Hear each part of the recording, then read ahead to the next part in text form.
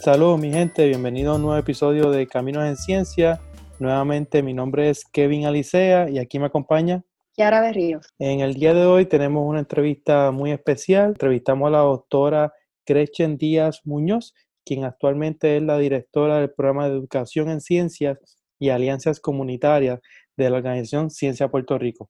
En el día de hoy ya nos va a estar contando sus caminos en ciencia y nos estará hablando de todos esos proyectos e iniciativas que ella ha logrado establecer, y también nos estará hablando de cómo llegó a convertirse embajadora de Ciencia, Tecnología, Ingeniería y Matemática por parte de la Asociación Americana para el Avance de la Ciencia.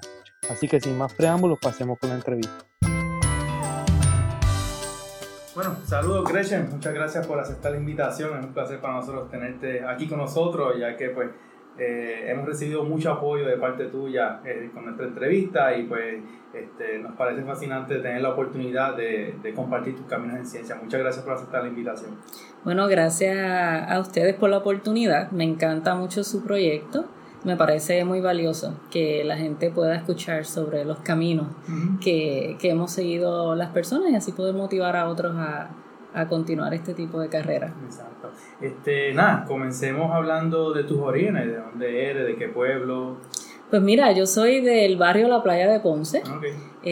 Allí me crié. Estuve viviendo en Ponce hasta que estaba en mi escuela intermedia. Cuando yo estaba en la escuela intermedia, pues no era precisamente la mejor escuela intermedia de Ponce, aunque tenía buenos maestros y maestras allí.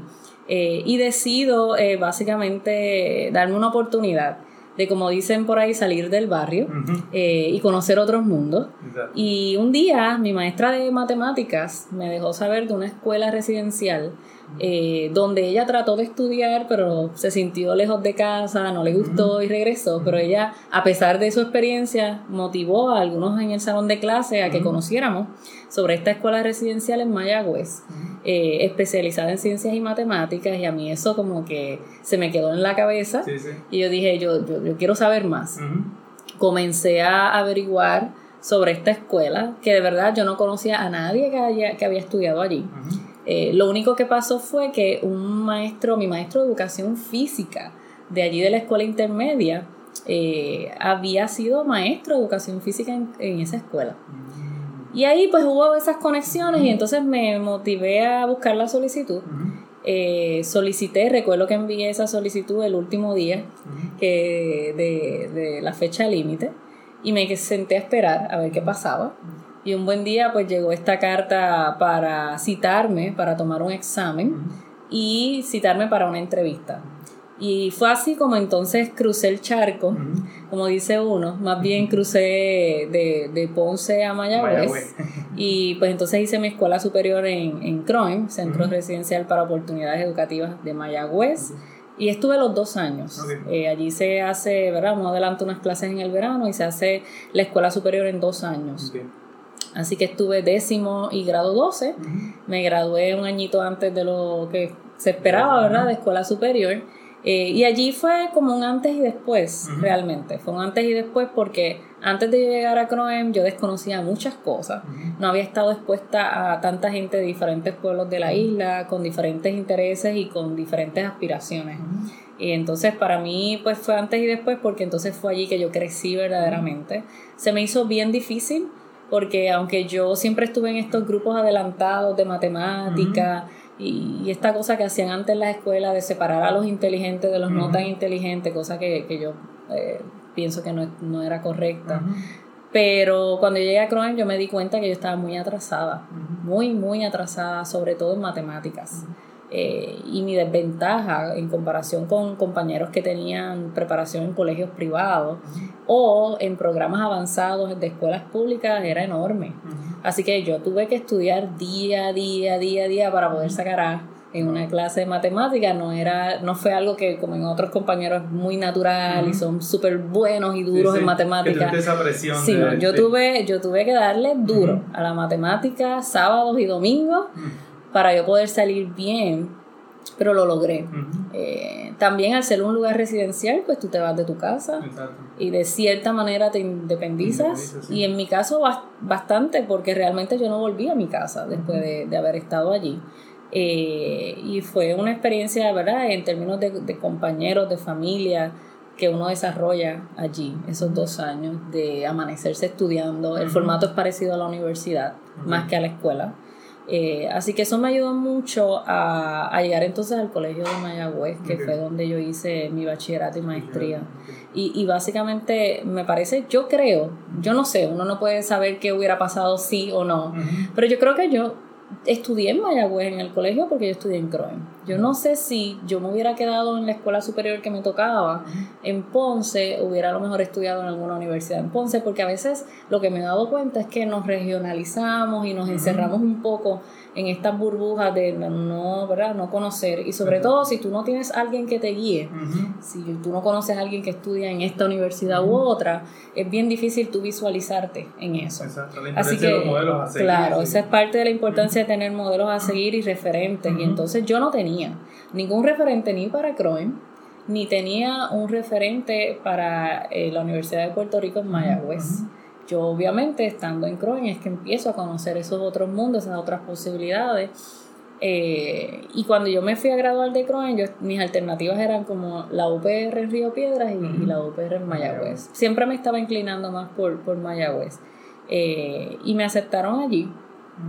Tuve mis cambios en la trayectoria y en el pensamiento, porque cuando yo llego a Croen, de hecho la razón por la que yo solicito a Croen es porque yo vi su currículo, y en el currículo había unas clases de astronomía, y yo jamás había visto que en una escuela pública dieran una clase de astronomía, y yo quería ser astrónoma.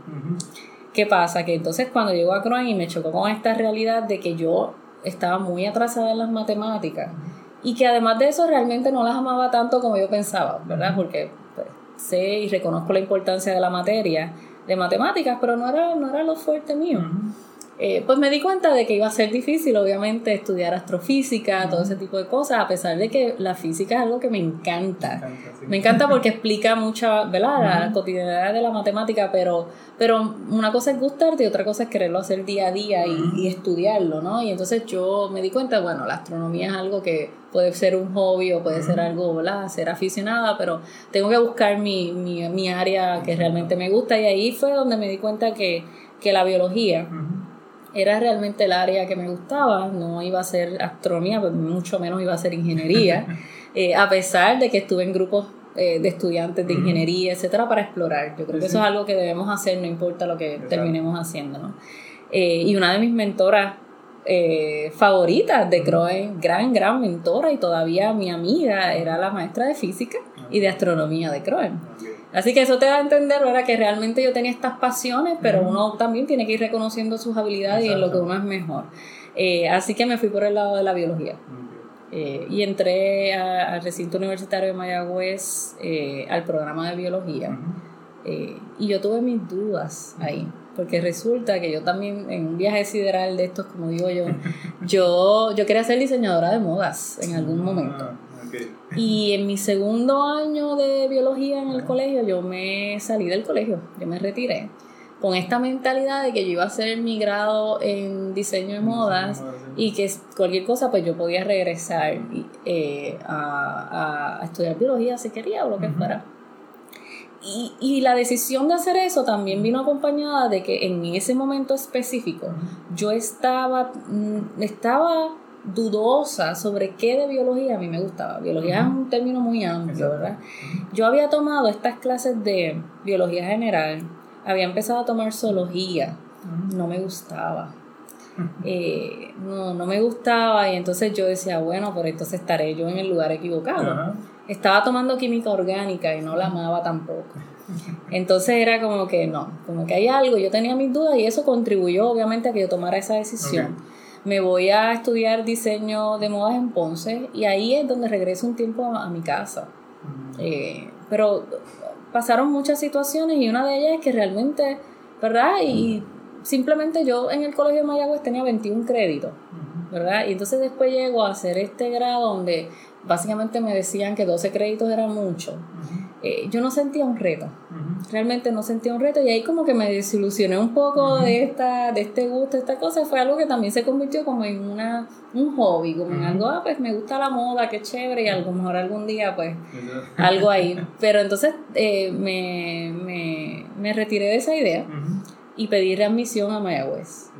Y entonces regreso a Mayagüez, ahí como que en ese tiempo, como en la UPR, tú no puedes pedir readmisión el día antes y volver, ¿verdad? Son procesos largos, no.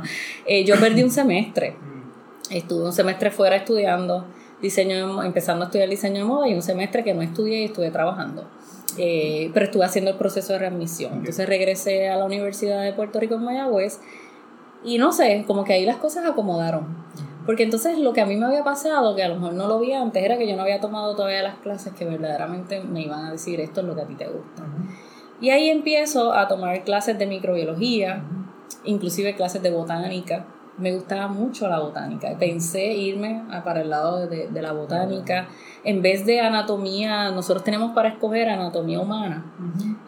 Fisiología humana versus fisiología vegetal. Yo tomé fisiología vegetal. ¿Ves? Y ese tipo tenía esa tendencia. Fui a tomar clases de fitopatología al departamento de agricultura. Y me estaba inclinando, tuve un gran mentor varón. De hecho, mi advisor de maestría, el doctor Rafael Montalvo, era discípulo de mi mentor, el doctor Carlos Betancourt, que es micólogo.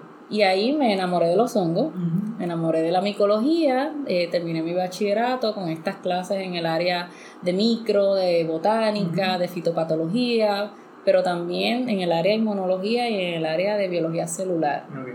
Y ahí fue que me di cuenta que a mí me gustaba el área molecular. Eso fue muy relevante para mí porque muy poca gente le gustaba eso, porque yo creo que esto es algo bien abstracto, ¿verdad? La biología molecular no se ve a simple vista y hay que tener una mente que pueda ver lo abstracto. Y yo creo que en eso yo soy muy buena, y ahí entonces descubrí que eso era lo que a mí me gustaba. Me gustaba el microscopio también. Y me disfrutaba la clase de biología celular con este profesor que hablaba bien bajito, había que sentarse al frente y nadie le gustaba la clase, pero a mí me encantaba. Y me enamoré, y entonces ahí empecé a decir, ¿sabes qué? Tú quieres hacer biología molecular con hongos, eso es lo que tú quieres trabajar, y en Puerto Rico no había nadie trabajando ese tipo de aspectos. Y yo dije, pues esta es la oportunidad. Y siempre tú sabes que el plan A es irse a estudiar afuera y regresar, ¿verdad? Sí, siempre. Después te atrapa la burbuja, pero ese era el plan. Entonces, pues nada, me quedo. Yo todavía no me sentía cómoda para irme a Estados Unidos, y estaba pasando por ciertos procesos personales, y decido hacer la maestría en Mayagüez. Me quedo a hacer la maestría y empecé a hacer mis trabajos en el área molecular, más bien dedicados a lo que es filogenética. El área, ¿verdad?, de identificar a los organismos mediante técnicas moleculares. Y entonces llevé a cabo un estudio sobre hongos en ambientes extremos. En este caso fue un estudio filogenético de hongos que yo encontraba en las aguas de las salinas de Cabo Rojo. Y yo comencé ese proyecto, y con eso hice mi maestría. Y entonces ahí aprendí, ¿verdad?, técnicas moleculares, viajé a diferentes conferencias yo creo que era de las estudiantes graduadas que más viajaba, porque yo buscaba por todos lados todos los travel awards que hubieran, yo los conseguía. Además, yo tuve una beca del consorcio de NASA de aquí de Puerto Rico, porque yo me las ingenié. Yo dije, bueno, esto es relacionado a astrobiología, organismos, ambientes extremos. Cuando ellos hacían sus conferencias locales, yo era la única de biología. Todos los demás eran de física, de ingeniería, astronomía. Y yo era la única bióloga, pero yo estuve con ellos por más de 2 años haciendo. Ellos me auspiciaron toda mi maestría. Así que yo estaba muy bien, yo estaba muy contenta haciendo mi maestría, haciendo mi proyecto y tratando de definir entonces qué era lo que quería hacer. Yo estaba bien segura de que yo quería seguir estudiando aspectos moleculares de los hongos, de alguna manera. Y entonces me voy a buscar universidades, ¿verdad? Me pongo a buscar universidades a que solicitar mientras ya estoy por terminar. De hecho, yo defendí mi tesis de maestría en febrero, que es temprano en el semestre, ¿verdad? Yo me gradué en junio, básicamente. Pero entonces en ese proceso ya yo estaba, ¿verdad? Buscando escuelas graduadas en Estados Unidos para hacer mi doctorado con el fin de ser la genética molecular de hongos de Puerto Rico, ir a estudiar eso y regresar, ¿verdad? Y tener mi programa de investigación. Me puse a mirar muchas universidades y un buen consejo que me dieron en ese tiempo era, más allá de fijarte en la universidad, fíjate en las personas con las que vas a trabajar. O sea, ¿quién es el advisor? ¿Quién es esa persona? Porque la mayoría de las universidades en Puerto Rico, en Estados Unidos son buenas. Y vas a tener una buena educación, vas a tener una buena preparación, pero si no tienes un buen mentor y un buen advisor, puedes estar en la mejor universidad, pero no necesariamente trabaja para ti. Exacto. Y busca, como hay estos programas también donde tú rotas por diferentes laboratorios para poder escoger, eso me pareció algo bueno ante desconocimiento, ¿verdad? De cómo son las dinámicas en los laboratorios. Y yo me puse a buscar universidades y resulta que yo buscaba, obviamente, donde yo podía estudiar aspectos moleculares, enfermedades de plantas causadas por hongos.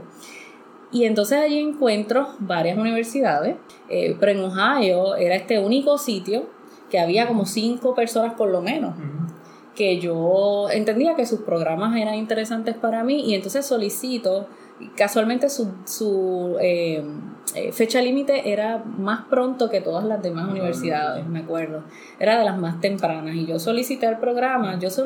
También tuve un consejo, una casualidad, que fue que viajaron de Ohio State al Colegio de Mayagüez a reclutar estudiantes para los programas de verano. Y ya como yo había contactado personas allí, le habían dicho a la profesora que venía de Ohio State que hablara conmigo. Y ella habló conmigo y me dijo, mira, ya han escuchado de ti, están interesados, yo cuando vaya a regresar a Ohio, pues voy a decir que te conocí. Así que así fue la dinámica. Y entonces conocí a un estudiante puertorriqueño que estudiaba en ese momento con esa doctora, y hablamos un poquito. Y él me dio un buen consejo, y fue, tú quieres entrar al departamento de genética molecular. El departamento de genética molecular es un departamento muy pequeño, que puede admitir probablemente 7 u 8 personas. Pero hay un programa interdisciplinario que es el de Molecular Cell and Developmental Biology, y ese programa escoge más gente, y el departamento de genética molecular está dentro de ese programa. Así que yo solicité ambos programas. Y yo recibí una carta de invitación a entrevista del departamento de genética molecular, ¿okay? No del programa interdisciplinario. Y entonces me citan en febrero, me acuerdo, mi primer invierno, ¿verdad? Fui allá a entrevista, y esto fue bien curioso, porque cuando yo voy a la entrevista del departamento de genética molecular, entra este profesor de momento a un cuarto donde estábamos todos, yo súper nerviosa, obviamente, era mi primera vez en una entrevista para escuela graduada, y él viene y me dice, ¿quién es Gretchen Díaz? Y yo como que ahí me reduje a mi tamaño mínimo, pero me quedé así petrificada, y porque asustaba, ¿quién es Gretchen Díaz? Y entonces viene y me dice, yo tengo que hablar contigo. El doctor Bizarro va donde mí y me dice, nada, yo quería hablar contigo, yo soy el director del programa de Molecular Cell and Developmental Biology que tú también solicitaste, y me dice, tu solicitud llegó tarde, no fue mi culpa, fue algo del correo, pero cuando él me dice eso yo pensé que lo que quería era decirme como que pues no pudimos tomar tu solicitud, pero él me dice, yo lo que quería que supieras es que ya tú fuiste aceptada al programa, independientemente si te quieres quedar en el departamento de genética molecular en el programa o quieres unirte a nuestro programa, yo espero que tú te quedes en Ohio State. Exacto. Así que esa noche yo era la única que sabía que había sido admitida a la universidad. Y yo no solicité a más ninguna universidad. No. Al yo tener esa noticia, y como esa era mi primera alternativa entre todas las universidades, tú sabes que hay que pagar por las solicitudes. Yo dije, ¿para qué yo voy a pagar por más solicitudes? Ya yo sabía que me habían aceptado. Y me invitaron, obviamente, a explorar laboratorios de su departamento bajo el programa, que al fin y al cabo fue lo que hice. Estuve en dos departamentos distintos, pero terminé uniéndome al departamento de genética molecular con quien era la directora del departamento de genética molecular, la doctora Anita Hopper. Y entonces hice mi investigación utilizando levaduras como modelo genético, que era algo que yo estaba buscando. Y en ese periodo, mientras yo hacía el doctorado, yo me sentía lejos de Puerto Rico, obviamente. con necesidad de conectar.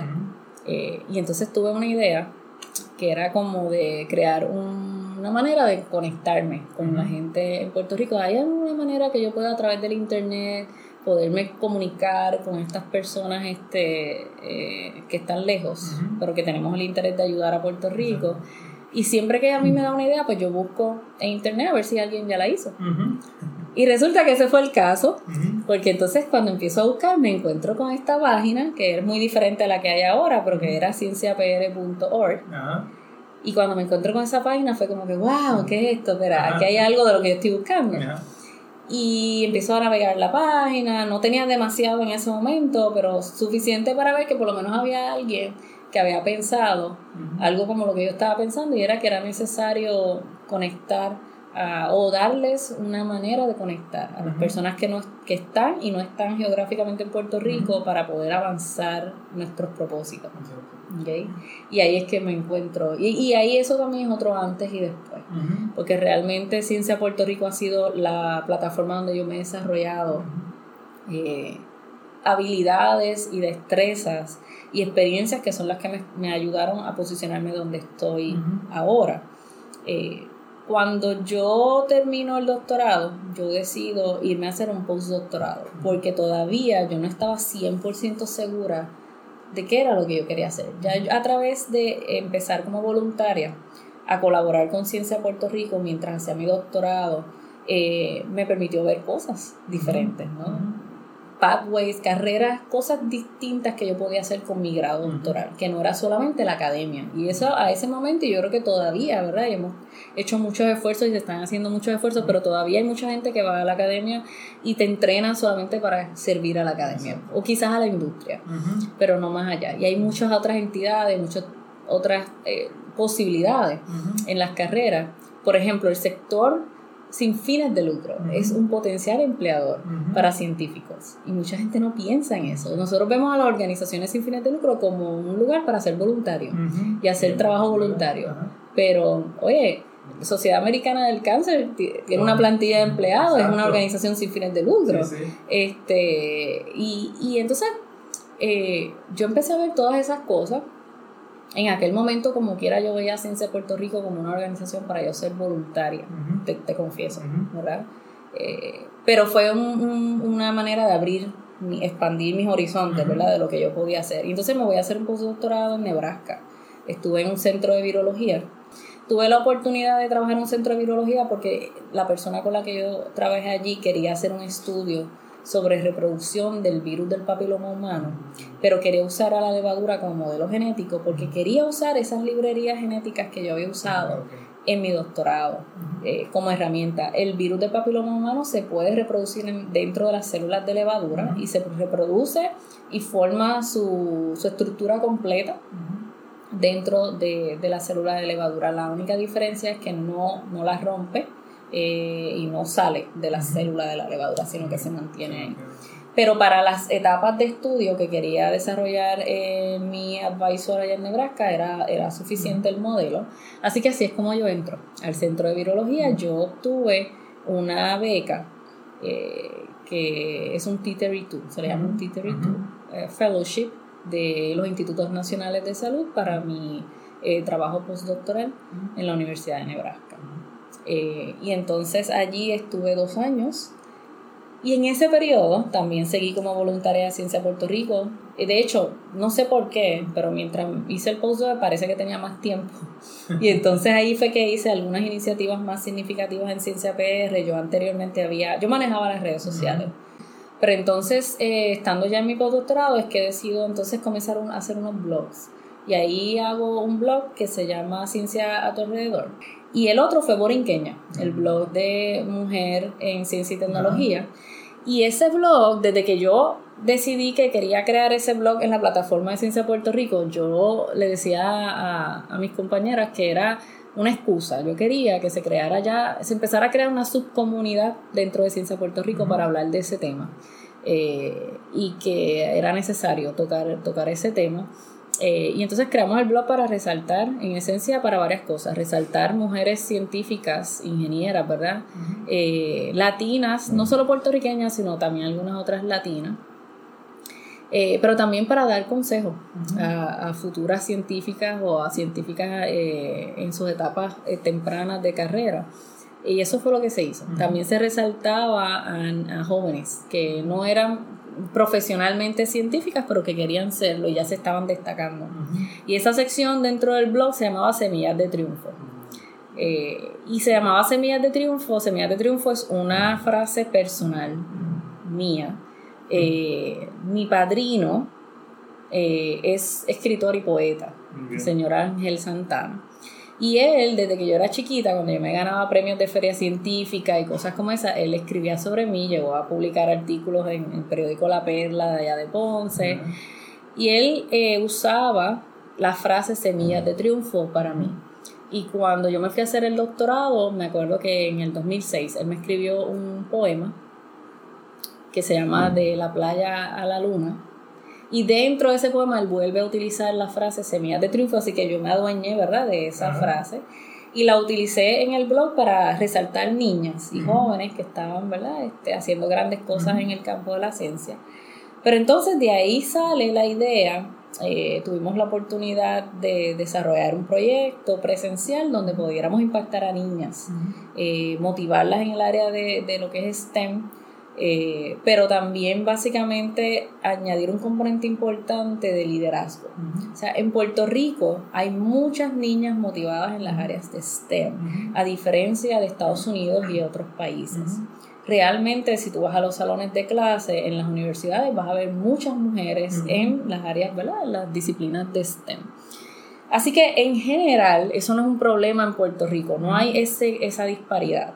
Sin embargo, cuando vamos a hablar de unas disciplinas en específico, y estos, si miras los números recientes de los indicadores en Estados Unidos de ingeniería y de ciencia, es básicamente, eso sí nos parecemos a Estados Unidos, y es que en disciplinas como ciencias de cómputos, física, ahí sí. En Puerto Rico no hay muy buena representación en esas áreas, así que ahí hay mucho trabajo que hacer. En esas disciplinas hay mucho trabajo que hacer, tanto como el que tiene que hacer, por ejemplo, Estados Unidos. Pero si hablas de disciplinas como ciencias vivas, ya hay, o sea, yo puedo decir que puede que seamos hasta mayoría. Pero entonces eso te dice que hay un trabajo todavía que hacer en unas disciplinas específicas. Pero ¿qué pasa en todas las áreas en Puerto Rico? En la mujer en la ciencia es que cuando empiezas a ver la trayectoria y empiezas a hablar de puestos altos, de posiciones en las juntas directivas, gerenciales y etcétera, empiezas a ver ahí una disparidad de nuevo. Una disparidad. Y son muchos factores. No tiene que ver con el intelecto de la mujer o ese tipo de cosas, tiene que ver también con el ambiente de trabajo. Porque inherentemente, de todas maneras, la mujer, en el caso de mujeres que quieren tener una familia, etcétera, pues hay unas diferencias. Las hay, no es que no las hay. Pero es como el ambiente del trabajo está hecho o no para poder ayudarte a estar a la par con tu compañero masculino, ¿no? Que no necesariamente tiene unos roles que tú tienes. Y eso obviamente son cosas en la sociedad que hay que cambiar. Pero mientras eso ocurre, hay un problema que lidiar. Y ahí es cuando tú sabes que hablamos de equidad o hablamos de igualdad, y no son las mismas cosas, ¿no? Y entonces ahí tenemos un problema en todas las disciplinas en cuanto a la mujer. Y nosotros pensábamos que una aportación que podíamos hacer era, además de motivar a las niñas, a seguirlas motivando en las áreas de STEM, porque que tengamos mucha en ciencia biológica no quiere decir que vamos a bajar la guardia y no vamos a hacerlo. Pero el punto es, ¿qué más le podemos dar a ellas para que sean exitosas en el futuro y puedan enfrentar mejor ese mundo al que van a llegar, que no está todavía adaptado completamente para recibirlas, ¿no? Y pensamos en liderazgo. Pensamos, bueno, vamos a ayudarles a desarrollar su liderazgo desde más temprano. Y entonces decidimos añadir un componente de unas dinámicas y un componente de liderazgo a este programa. Así que ahí nace Semillas de Triunfo, programa de embajadoras, primer programa en Puerto Rico. Y yo estoy segura que en muchos lugares donde se entrena a niñas de escuela intermedia, en este caso lo estamos haciendo este año con escuela superior. Nuestro segundo grupo, pero comenzó con niñas de escuela intermedia, donde ellas, además de recibir un día de taller, modelos a seguir, muchas mujeres que se donaron de su tiempo para eso, talleres, conversatorios, etcétera, etcétera. Ese día intensivo también tenían como propósito realizar actividades en su escuela o su comunidad, y con eso era que ellas culminaban el proyecto. No se les daba el título de embajadora STEM hasta que ellas completaran ese proyecto. Así que, aparte del taller, tenían que hacer esa actividad de alcance comunitario para que entonces ellas mismas tuvieran una práctica de liderazgo. No tenían que hacerlo solas, se les pedía que cuando solicitaban el programa escogieran un mentor adulto que también les pudiera ayudar. Y entonces, luego de salir de esos talleres, pues se monitoreaba, ellas hacían sus actividades. La primera vez que se hizo Semillas de Triunfo en el 2015, eran 162 niñas que participaron de los talleres. Siempre no hacen, ¿verdad?, las actividades de alcance comunitario todas, pero yo te diría que fueron más de 100 niñas las que hicieron actividades y completaron el programa, y lograron impactar más de 10,000 personas en todo Puerto Rico a través de sus actividades. Y había niñas en Vieques, en todos lados, porque hicimos talleres en diferentes puntos. Hicimos taller en San Juan, en Ponce, en Mayagüez y en Humacao. Okay. Y de esa manera pudimos cubrir bastantes niñas. Este año lo estamos haciendo con niñas jóvenes de escuela superior. Hicimos los talleres en San Juan y en Mayagüez. Y básicamente el modelo el mismo, en términos de que ellas tienen que hacer sus actividades, pero este año queremos que específicamente ellas alcancen más niñas, no importa la edad. Pueden alcanzar cualquier tipo de público general, pero no, queremos que mínimo tengan una cantidad de 30 niñas dentro de su público, y es una de las cosas que se les está pidiendo, y se les está dando más herramientas esta vez para poder llevar a cabo las actividades. Se les está dando un pequeño estipendio, se les está dando más mentoría. De hecho, el taller, en vez de un día, son 2 días. El segundo día ellas trabajan el plan completo de la actividad que quieren llevar a cabo en sus comunidades y sus escuelas. Este programa Semillas de Triunfo era lo que yo hubiera querido tener cuando yo era chiquita, ¿verdad? Yo hubiera querido que a esa edad hubiera habido un programa como ese que me abriera las puertas a otras ideas, a otras mentoras que yo no tuve. Mis mentores, bueno, yo tuve buenas maestras que siempre funcionan como mentoras, pero ellas no son científicas. Así que mis mentoras científicas llegaron bien tarde, bien tarde en mi vida. Yo te diría que casi a nivel de maestría. Porque a nivel de bachillerato eran mentores varones, que no, es igual de valioso también, ¿verdad? Y ellos son personas que obviamente promovieron mi carrera. Pero las verdaderas mentoras llegaron tarde en mi bachillerato a grado de maestría. Yo diría personas a seguir, ¿verdad? Modelos que yo decía, me gusta lo que ella hace, me inspira lo que ella hace. Eso llegó bien tarde para mí. Y a mí no me gustaría que eso le pasara más a las jóvenes en Puerto Rico ni en ningún lado. Así que yo me quedé con ese tema. Y en junio de 2014 ya yo había regresado a Puerto Rico. En esos meses, pues yo hice mis gestiones, ¿verdad? De ver, todavía yo tenía el pensamiento de que quizás quería ir a la academia. Ya estaba segura de que yo no quería tener un programa de investigación tipo R1, o sea, de investigación a ese nivel, pero probablemente investigación subgraduada. Y esa era mi primera ¿verdad?, pensamiento. Empiezo a explorar eso en Puerto Rico y vi que había mucha limitación. Porque aunque en Puerto Rico en ese tiempo se estaban cocinando algunas cosas muy buenas para la ciencia, la realidad es que en el sistema universitario de la UPR no había muchos espacios para gente nueva que quisiera hacer lo que yo quería hacer. En la universidad privada tampoco. Y lo que te ofrecían era dar un cursito por aquí, un cursito por allá, por par de un contrato, y pues yo no podía vivir de eso. Así que en eso yo te puedo decir que yo estuve casi desde junio hasta diciembre sin trabajar pago, y yo vivía de los ahorros que yo tenía de mi postdoctorado, porque agraciadamente Nebraska es un estado muy barato. Y yo ganaba muy bien para el nivel de Nebraska de postdoctorado, así que yo había guardado buen dinero. Y tuve esa oportunidad, yo no tenía mucho que perder. Así que yo regreso acá sin oportunidades de trabajo, pero con ganas de hacer algo importante. Toqué varias puertas, hubo mucha gente que me quiso ayudar. Y para que veas qué difícil estaban las cosas, que habiendo gente que te quiera ayudar, las cosas no aparecieron rápido tampoco, ¿verdad? Hubo un momento de espera y hubo un momento que yo pensé, yo creo que tú vas a tener que regresar. Porque ya yo tenía oportunidades en Estados Unidos, yo sabía las que yo tenía en Estados Unidos, pero yo no sabía las que yo tenía en Puerto Rico. Y por eso fue que yo decidí regresar acá a explorar, porque yo decía, si yo me quedo en las oportunidades que ya yo sé que tengo en Estados Unidos, yo no voy a regresar nunca. Ese era el pensamiento que yo tenía en la mente. Y mucha gente no entiende eso, que uno por más que quiere regresar, a veces entonces tú llegas a Estados Unidos o a otro país, donde sí tienes unas oportunidades más inmediatas y te encuentras en esta burbuja donde no sabes cómo salir de ella. Pero también hay que enfrentar una realidad, o sea, no todos no cabemos en la isla tampoco, es la realidad.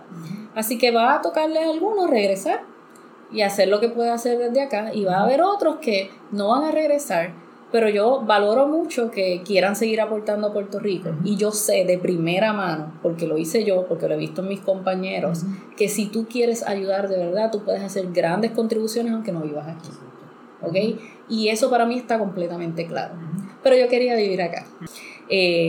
Fui maestra del Bosque Escuela de Adjuntas, voluntariamente, maestra residente, viví en Adjuntas un tiempo, una gran experiencia. Y entonces en eso pues recibo una llamada del Fideicomiso para Ciencia y Tecnología e Investigación de Puerto Rico. Y ahí es que yo le digo a las personas, miren qué importante y como uno no puede subestimar su trabajo voluntario. Porque, ¿por qué me llaman a mí del Fideicomiso? No me llaman porque yo soy la doctora Gretchen Díaz que hizo investigación con levaduras en genética molecular. Ellos me llaman porque ellos conocían mi trabajo con Ciencia Puerto Rico. Y me proponen crear un programa de outreach para el Fideicomiso. Y ahí empiezan mis conversaciones con ellos, y yo estaba en ese proceso, hacerles una propuesta de cómo podíamos trabajar eso. Y en ese mismo proceso, ellos estaban también tratando de reclutar un director para el programa de grants, programa de subvenciones que ellos también estaban recién creando. Y resulta que entonces en esas conversaciones vuelven y me llaman y me dicen, ¿sabes qué? No hemos podido reclutar una persona para esta área, ¿te interesa? Esta área, eso para mí era un súper reto. Y yo le dije que sí. Y entonces comienzo a trabajar a finales del 2014 para el Fideicomiso. En ese tiempo el Fideicomiso éramos 2 o 3 personas. ¿Okay? De hecho, yo fui la primera científica en nómina del Fideicomiso de Ciencia y Tecnología, en más de 10 años de existencia que tenía en ese momento. Y entonces, yo no sé, sí, fue una aventura ese primer año, porque era la primera vez que Puerto Rico tenía un mecanismo local de subvenciones, o sea, eso no era cualquier cosa. Eso, de hecho, yo pienso que era algo bien histórico, ¿no? Y bien importante para la ciencia en Puerto Rico. También creamos un premio. En Puerto Rico no hay un premio nacional para los científicos. ¿Okay? Un reconocimiento que tú digas, ¿verdad? Y creamos un premio que se llama el Bahari, eso tiene una historia, un nombre, ¿verdad?, de taíno. Pero conceptualizar eso también fue una... Y a mí como me gusta el arte y todas estas cosas, yo soy una artista frustrada, no he mencionado eso anteriormente, pero esa fue otra idea, ¿verdad?, que se desarrolló mientras yo estaba allí. Y entonces, cuando tú ves ya, en mi caso, que ya salí del Fideicomiso, pero veo que se siguen, ¿verdad?, que estas iniciativas siguen. Ese es el mayor logro que yo tuve de mi experiencia en el Fideicomiso, porque yo pienso que cuando las iniciativas trascienden a las personas, entonces son exitosas. O sea, si las iniciativas se caen cuando la persona se va, pues entonces algo no estuvo bien. Y a mí me alegra que todas estas iniciativas continuaron. Algunas estaban, ¿verdad?, en comienzo, otras... pero fue una gran experiencia, una gran escuela. Entonces pasé de ser investigadora, ser voluntaria en una organización sin fines de lucro, a trabajar, a ser empleada de una organización sin fines de lucro. Y básicamente mi carrera ha sido en organizaciones sin fines de lucro, sea como voluntaria o sea como empleada.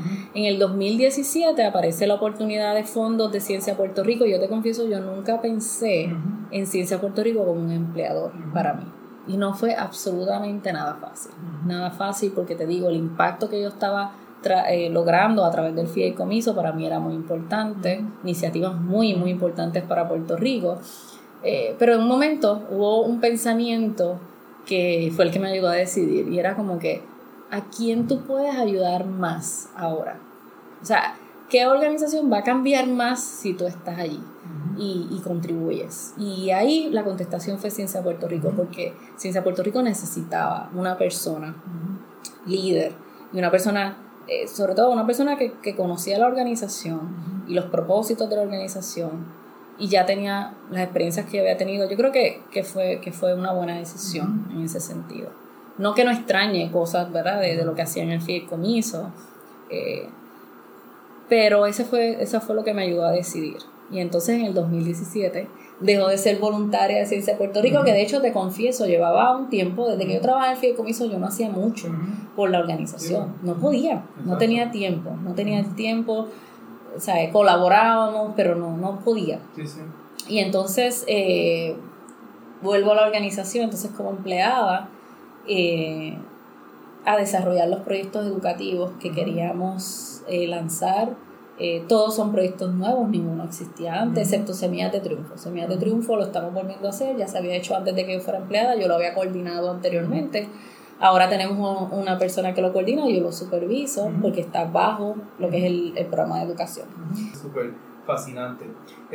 Bueno, pero nada, Gretchen, quería, pues, obviamente, recientemente te hemos visto, ¿verdad?, en las noticias, participando de diferentes entrevistas.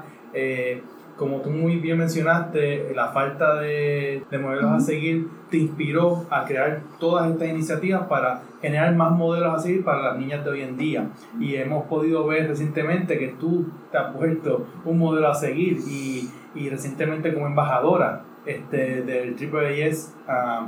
Yo sé que parte de la experiencia de Semillas en Triunfo es crear más embajadoras, ¿verdad?, aquí en Puerto Rico, y qué gran ejemplo a seguir que el tuyo, que obviamente ya eres embajadora del AAA. ¿Nos puedes hablar un poco más de esa experiencia y cómo llegaste ahí? Pues mira qué curioso que AAAS y ¿verdad?, esta iniciativa quiere crear estas embajadoras. Tener estas embajadoras, ya nosotros en Puerto Rico teníamos nuestro programa de embajadoras con las niñas. Y básicamente la iniciativa lo que busca, tiene 4 pilares esta iniciativa. Una es el grupo de embajadoras que ellos escogieron 125 este año, embajadoras de todo tipo de etnias, de todo tipo de niveles y de todo tipo de disciplinas en las áreas de STEM.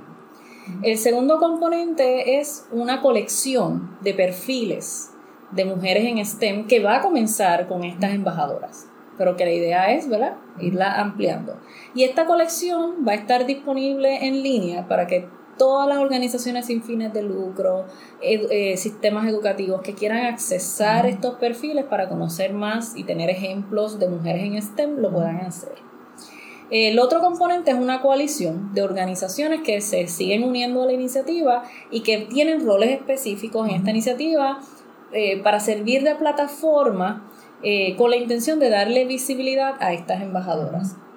Y el cuarto pilar es un programa de subvenciones o grants que ellos tienen para ciertas, ¿verdad?, para mujeres en STEM. Pero en la parte de la visibilidad, ellos lo que quieren es crear, básicamente con esta iniciativa, crear un cambio de cultura en la percepción de la mujer en las áreas de STEM. Y para poder lograr eso tenemos que poder visibilizar a estas mujeres en plataformas, distintas plataformas, cualesquiera que sean, donde las niñas ven las cosas, ¿verdad? Y esas no solamente son el salón de clases. El salón de clases puede ser una plataforma. La escuela puede ser una plataforma, un museo puede ser una plataforma. Pero también están las revistas, los periódicos, los medios, la televisión, el YouTube. Y entonces lo que quiere esta iniciativa es básicamente funcionar como si fuera tu agencia de talento. Ellos van a funcionar como si fuera mi agencia de talento para que yo pueda lograr ser lo más visible posible y pueda de esa manera inspirar a otras niñas y otros niños también, porque realmente la necesidad está en todas partes, pero en este caso está enfocado sobre todo en escuela intermedia, niñas de escuela intermedia. Y aparte de que ellos ya tienen unas iniciativas que están concretando con su coalición, ¿verdad?, de miembros, yo como embajadora que fui seleccionada, esto fue un proceso competitivo que yo tuve que solicitar y ser escogida, también tengo que fomentar mi propia visibilidad, ¿no?, dentro de los medios en Puerto Rico, de los medios en Estados Unidos, etcétera, etcétera. Así que ellos me van a ayudar. nos van a crear un Digital Media Press Kit, ¿verdad? Y yo voy a tener mi propia página de internet, donde todas las personas que quieran que yo colabore con alguna iniciativa, que sirva de speaker, que pueda participar en sus medios o en sus plataformas, puedan encontrarme ahí y puedan obtener toda la información que quieren saber sobre mí para saber si yo soy una persona de interés. Y esa es la manera, su estrategia principal de cómo nos van a dar visibilidad. Esa página de internet que no está hecha todavía porque a nosotras nos nombran, pero nosotras en octubre nos encontramos en Dallas y cuando eso suceda, allí es que vamos a terminar nuestros Media Press Kit. Ahí es que entonces vamos a estar con los materiales preparados para que podamos, ¿verdad?, presentarnos ante los medios, etcétera, etcétera. Desde mucho antes, a mí me gustó este programa porque desde mucho antes yo he tenido en la mente que esto era necesario. A mí me parece extremadamente necesario que añadamos diversidad de rostros y de profesiones y de personas a los medios masivos. ¿Okay? Y a mí me parece que, como todo, o sea, las niñas no pueden aspirar a hacer algo que no ven. Y si solamente le presentamos modelos, que no es que estén para nada mal, pero modelos de artistas, deportistas, pues, si no le enseñas otras personas en otras profesiones, ellas no pueden expandir sus posibilidades. Y hay que atender una realidad, es que no todo el mundo puede ser artista y no todo el mundo puede ser deportista. Inclusive en la misma área de la ciencia, ¿verdad? Que la mayoría de los científicos que ve en los libros de texto no representan la diversidad de la sociedad, ¿verdad? Exactamente. Si le vamos a enseñar científica y esta es la pregunta que uno hace en todos lados y las niñas siempre te contestan, pero la única científica que conozco es Marie Curie. ¿Okay?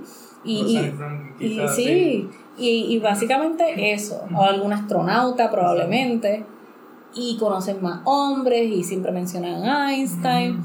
Y tenemos que hacer ese cambio. Ese cambio es bien necesario y esta iniciativa viene con toda esa fuerza y poniendo, ¿verdad?, los recursos económicos para que eso suceda. El título es hasta febrero 2021, pero en realidad es un título vitalicio. Una vez tú eres embajadora, pues eres embajadora, ¿no? Pero lo que ellos quieren es eso, es ayudarnos a visibilizarnos y es bien importante que eso, ¿verdad?, que eso suceda para que podamos entonces empezar a cambiar la mente de las niñas, pero también de las familias, porque uno de los problemas que enfrentan muchas niñas para poder aspirar carreras en las áreas de STEM es que su familia tiene desconocimiento total sobre estas áreas y le inculcan como un miedo y una, ¿verdad?, una enseñanza de que tú no puedes hacer eso, no, eso no es para ti, pero es por desconocimiento. Así que esto es un trabajo que hay que hacer a todos los niveles, ¿no? Sí, pues la poca información, la confusión que existe del rol del científico ante la sociedad. Y de la ciencia misma. O sea, tú sabes que todavía el público general, ¿verdad?, todavía no tiene todo un acceso y una literacia científica que podamos hablar y puedan entender bien. Así que esa es la idea de la iniciativa. Yo me siento muy, muy honrada de que me hayan elegido. También hay otras 2 compañeras boricuas, aunque ellas viven en Estados Unidos, que fueron elegidas, Minerva Cordero y Roselyn Rosario, que espero conocerlas pronto. Pero básicamente esa es la idea. Y entonces la noticia cuando salió en Puerto Rico pues fue muy bien acogida. Y yo lo que espero, o sea, parte de la importancia de este título, velo así como yo lo verbalicé el primer día cuando yo anuncié el título, y era que cuando yo crecía, acuérdate que yo quería ser diseñadora de moda y todo eso, yo soy una artista frustrada. Cuando yo crecía, los únicos maneras de representar a Puerto Rico y de poder tener un título así que te diera visibilidad era si ganabas algún evento deportivo o si ganabas el Miss Universo. Así que yo lo veo como esta manera donde yo pude alcanzar este título que iba más allá de algo físico en mí, sino de mi intelecto, pero también de mi trayectoria y de mis esfuerzos hacia lo que es el tema, ¿verdad?, de resaltar a las mujeres en STEM. ¿Qué yo quiero lograr en este tiempo sobre todo? Pues obviamente, si yo puedo servir de modelo a seguir y darme más visibilidad para motivar a más niñas, pues eso es como que... Eso es algo que uno no se prepara para eso. Tú no estudias para ser role model o modelo a seguir.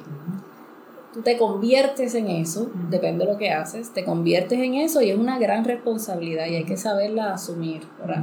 Y en ese caso, pues yo creo que esto es una gran oportunidad para yo continuar esa responsabilidad que ya asumí hace buen rato, pero al mismo tiempo yo espero que a través de esta oportunidad que yo tengo, yo pueda también visibilizar a otras científicas y esa es mi intención. O sea, me gustaría poder tener la oportunidad de participar en cosas donde yo, ¿verdad? Pues en algunas estaré yo, pero en otras que yo pueda incluir a otras compañeras científicas en otras áreas para entonces poderles dar visibilidad. El eslogan de la iniciativa es básicamente que if you support a woman in STEM, then they can change the world. She can change the world. Así que si ayudas a una mujer en STEM, ella puede cambiar el mundo. Y yo creo que eso realmente es posible. Yo si lo personalizo, digo, pues si le das visibilidad a una mujer en STEM, ella puede transformar muchas vidas. Y eso es lo que yo quiero lograr. Me parece que es una gran iniciativa, yo espero que la continúen llevando a cabo y me parece que es importante que Puerto Rico tenga su persona, ¿verdad?, que está en esa iniciativa. Te voy a contar algo, ellos están dándole también al esfuerzo en español, pero no era parte del plan total tener todo en español e inglés. Yo les hice saber, le dije, es bien importante que también haya comunicación en español. En Estados Unidos, la población más afectada y menos representada en STEM es la latina, precisamente. Así que, y las niñas latinas, precisamente. Así que es bien importante. Yo voy a hacer mi media press kit en inglés y en español. Esa fue una consulta que yo hice. Ellos hicieron el comunicado también en español. También llevaron la noticia a medios hispanos en Estados Unidos. Pero me parece que es bien importante, así que yo pienso mantener toda la información que yo lleve a cabo, tanto en inglés y en español, para poder alcanzar más. Así que nada, bien contenta con esa iniciativa y pues no sé qué me va a traer, todavía falta porque estamos apenas comenzando, pero yo donde me inviten. Y yo espero, yo tengo algunas ideas, algunos proyectos personales relacionados al tema que llevo mucho tiempo queriendo hacer y ojalá que esta sea una oportunidad también para poderlos llevar a cabo. Así que nada, de parte del equipo de Caminos en Ciencia te felicitamos grandemente por obtener ese título de embajadora. Muchas gracias de verdad por compartir tus caminos en ciencia. Nada, te agradecemos mucho por la oportunidad. No, gracias a ustedes por la oportunidad y continúen con este proyecto. Estos proyectos son bien importantes. Son bien importantes y bien necesarios y yo los voy a estar apoyando también desde mis plataformas. Así que mucho éxito a ustedes también.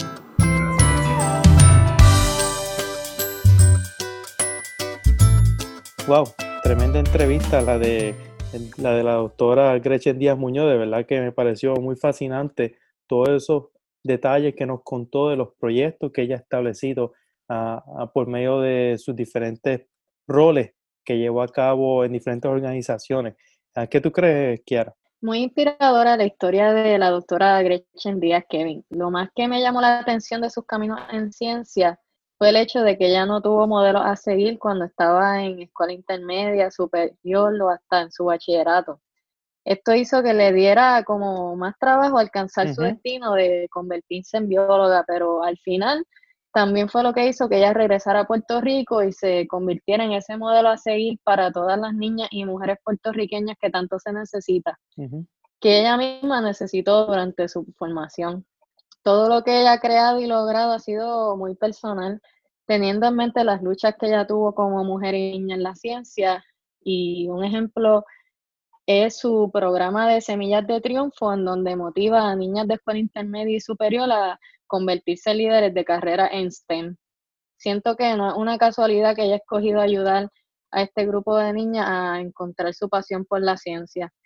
Además, me parece fabuloso que ahora que ella es embajadora del AAAS, ya que por medio de este logro va a poder seguir llevando el mensaje a todas las familias latinas de que una mujer sí puede ser exitosa en la ciencia y que si nos dan la oportunidad, nosotras podemos cambiar el mundo como lo está haciendo la doctora Gretchen ahora. Sí, no, definitivamente comparto ese punto de vista, esos comentarios que tú hiciste. De verdad que esta entrevista fue muy inspiradora y espero que esas niñas y mujeres que escuchen Los Caminos en Ciencia, la doctora Gretchen Díaz Muñoz, se sientan de igual forma inspiradas y empoderadas en seguir carreras en la ciencia y llegar a ser esas líderes en diferentes campos. Nada, quiero también tomar la oportunidad para dejarles saber que estamos trabajando en una nueva iniciativa con esta situación que tenemos actual, ¿verdad? Con la pandemia de COVID-19. Muy pronto escucharán de diferentes segmentos por parte de diferentes científicos y científicas que nos estarán hablando de diferentes temas y muy pronto escucharán esa iniciativa a través de nuestra página web www.caminosenciencia.org, también a través de nuestras plataformas, redes sociales, Facebook, Twitter. Así que con eso los dejamos. Muchas gracias por sintonizar con nosotros. Espero que hayan disfrutado de esta entrevista. Y nada, los esperamos para más. Caminos en Ciencia.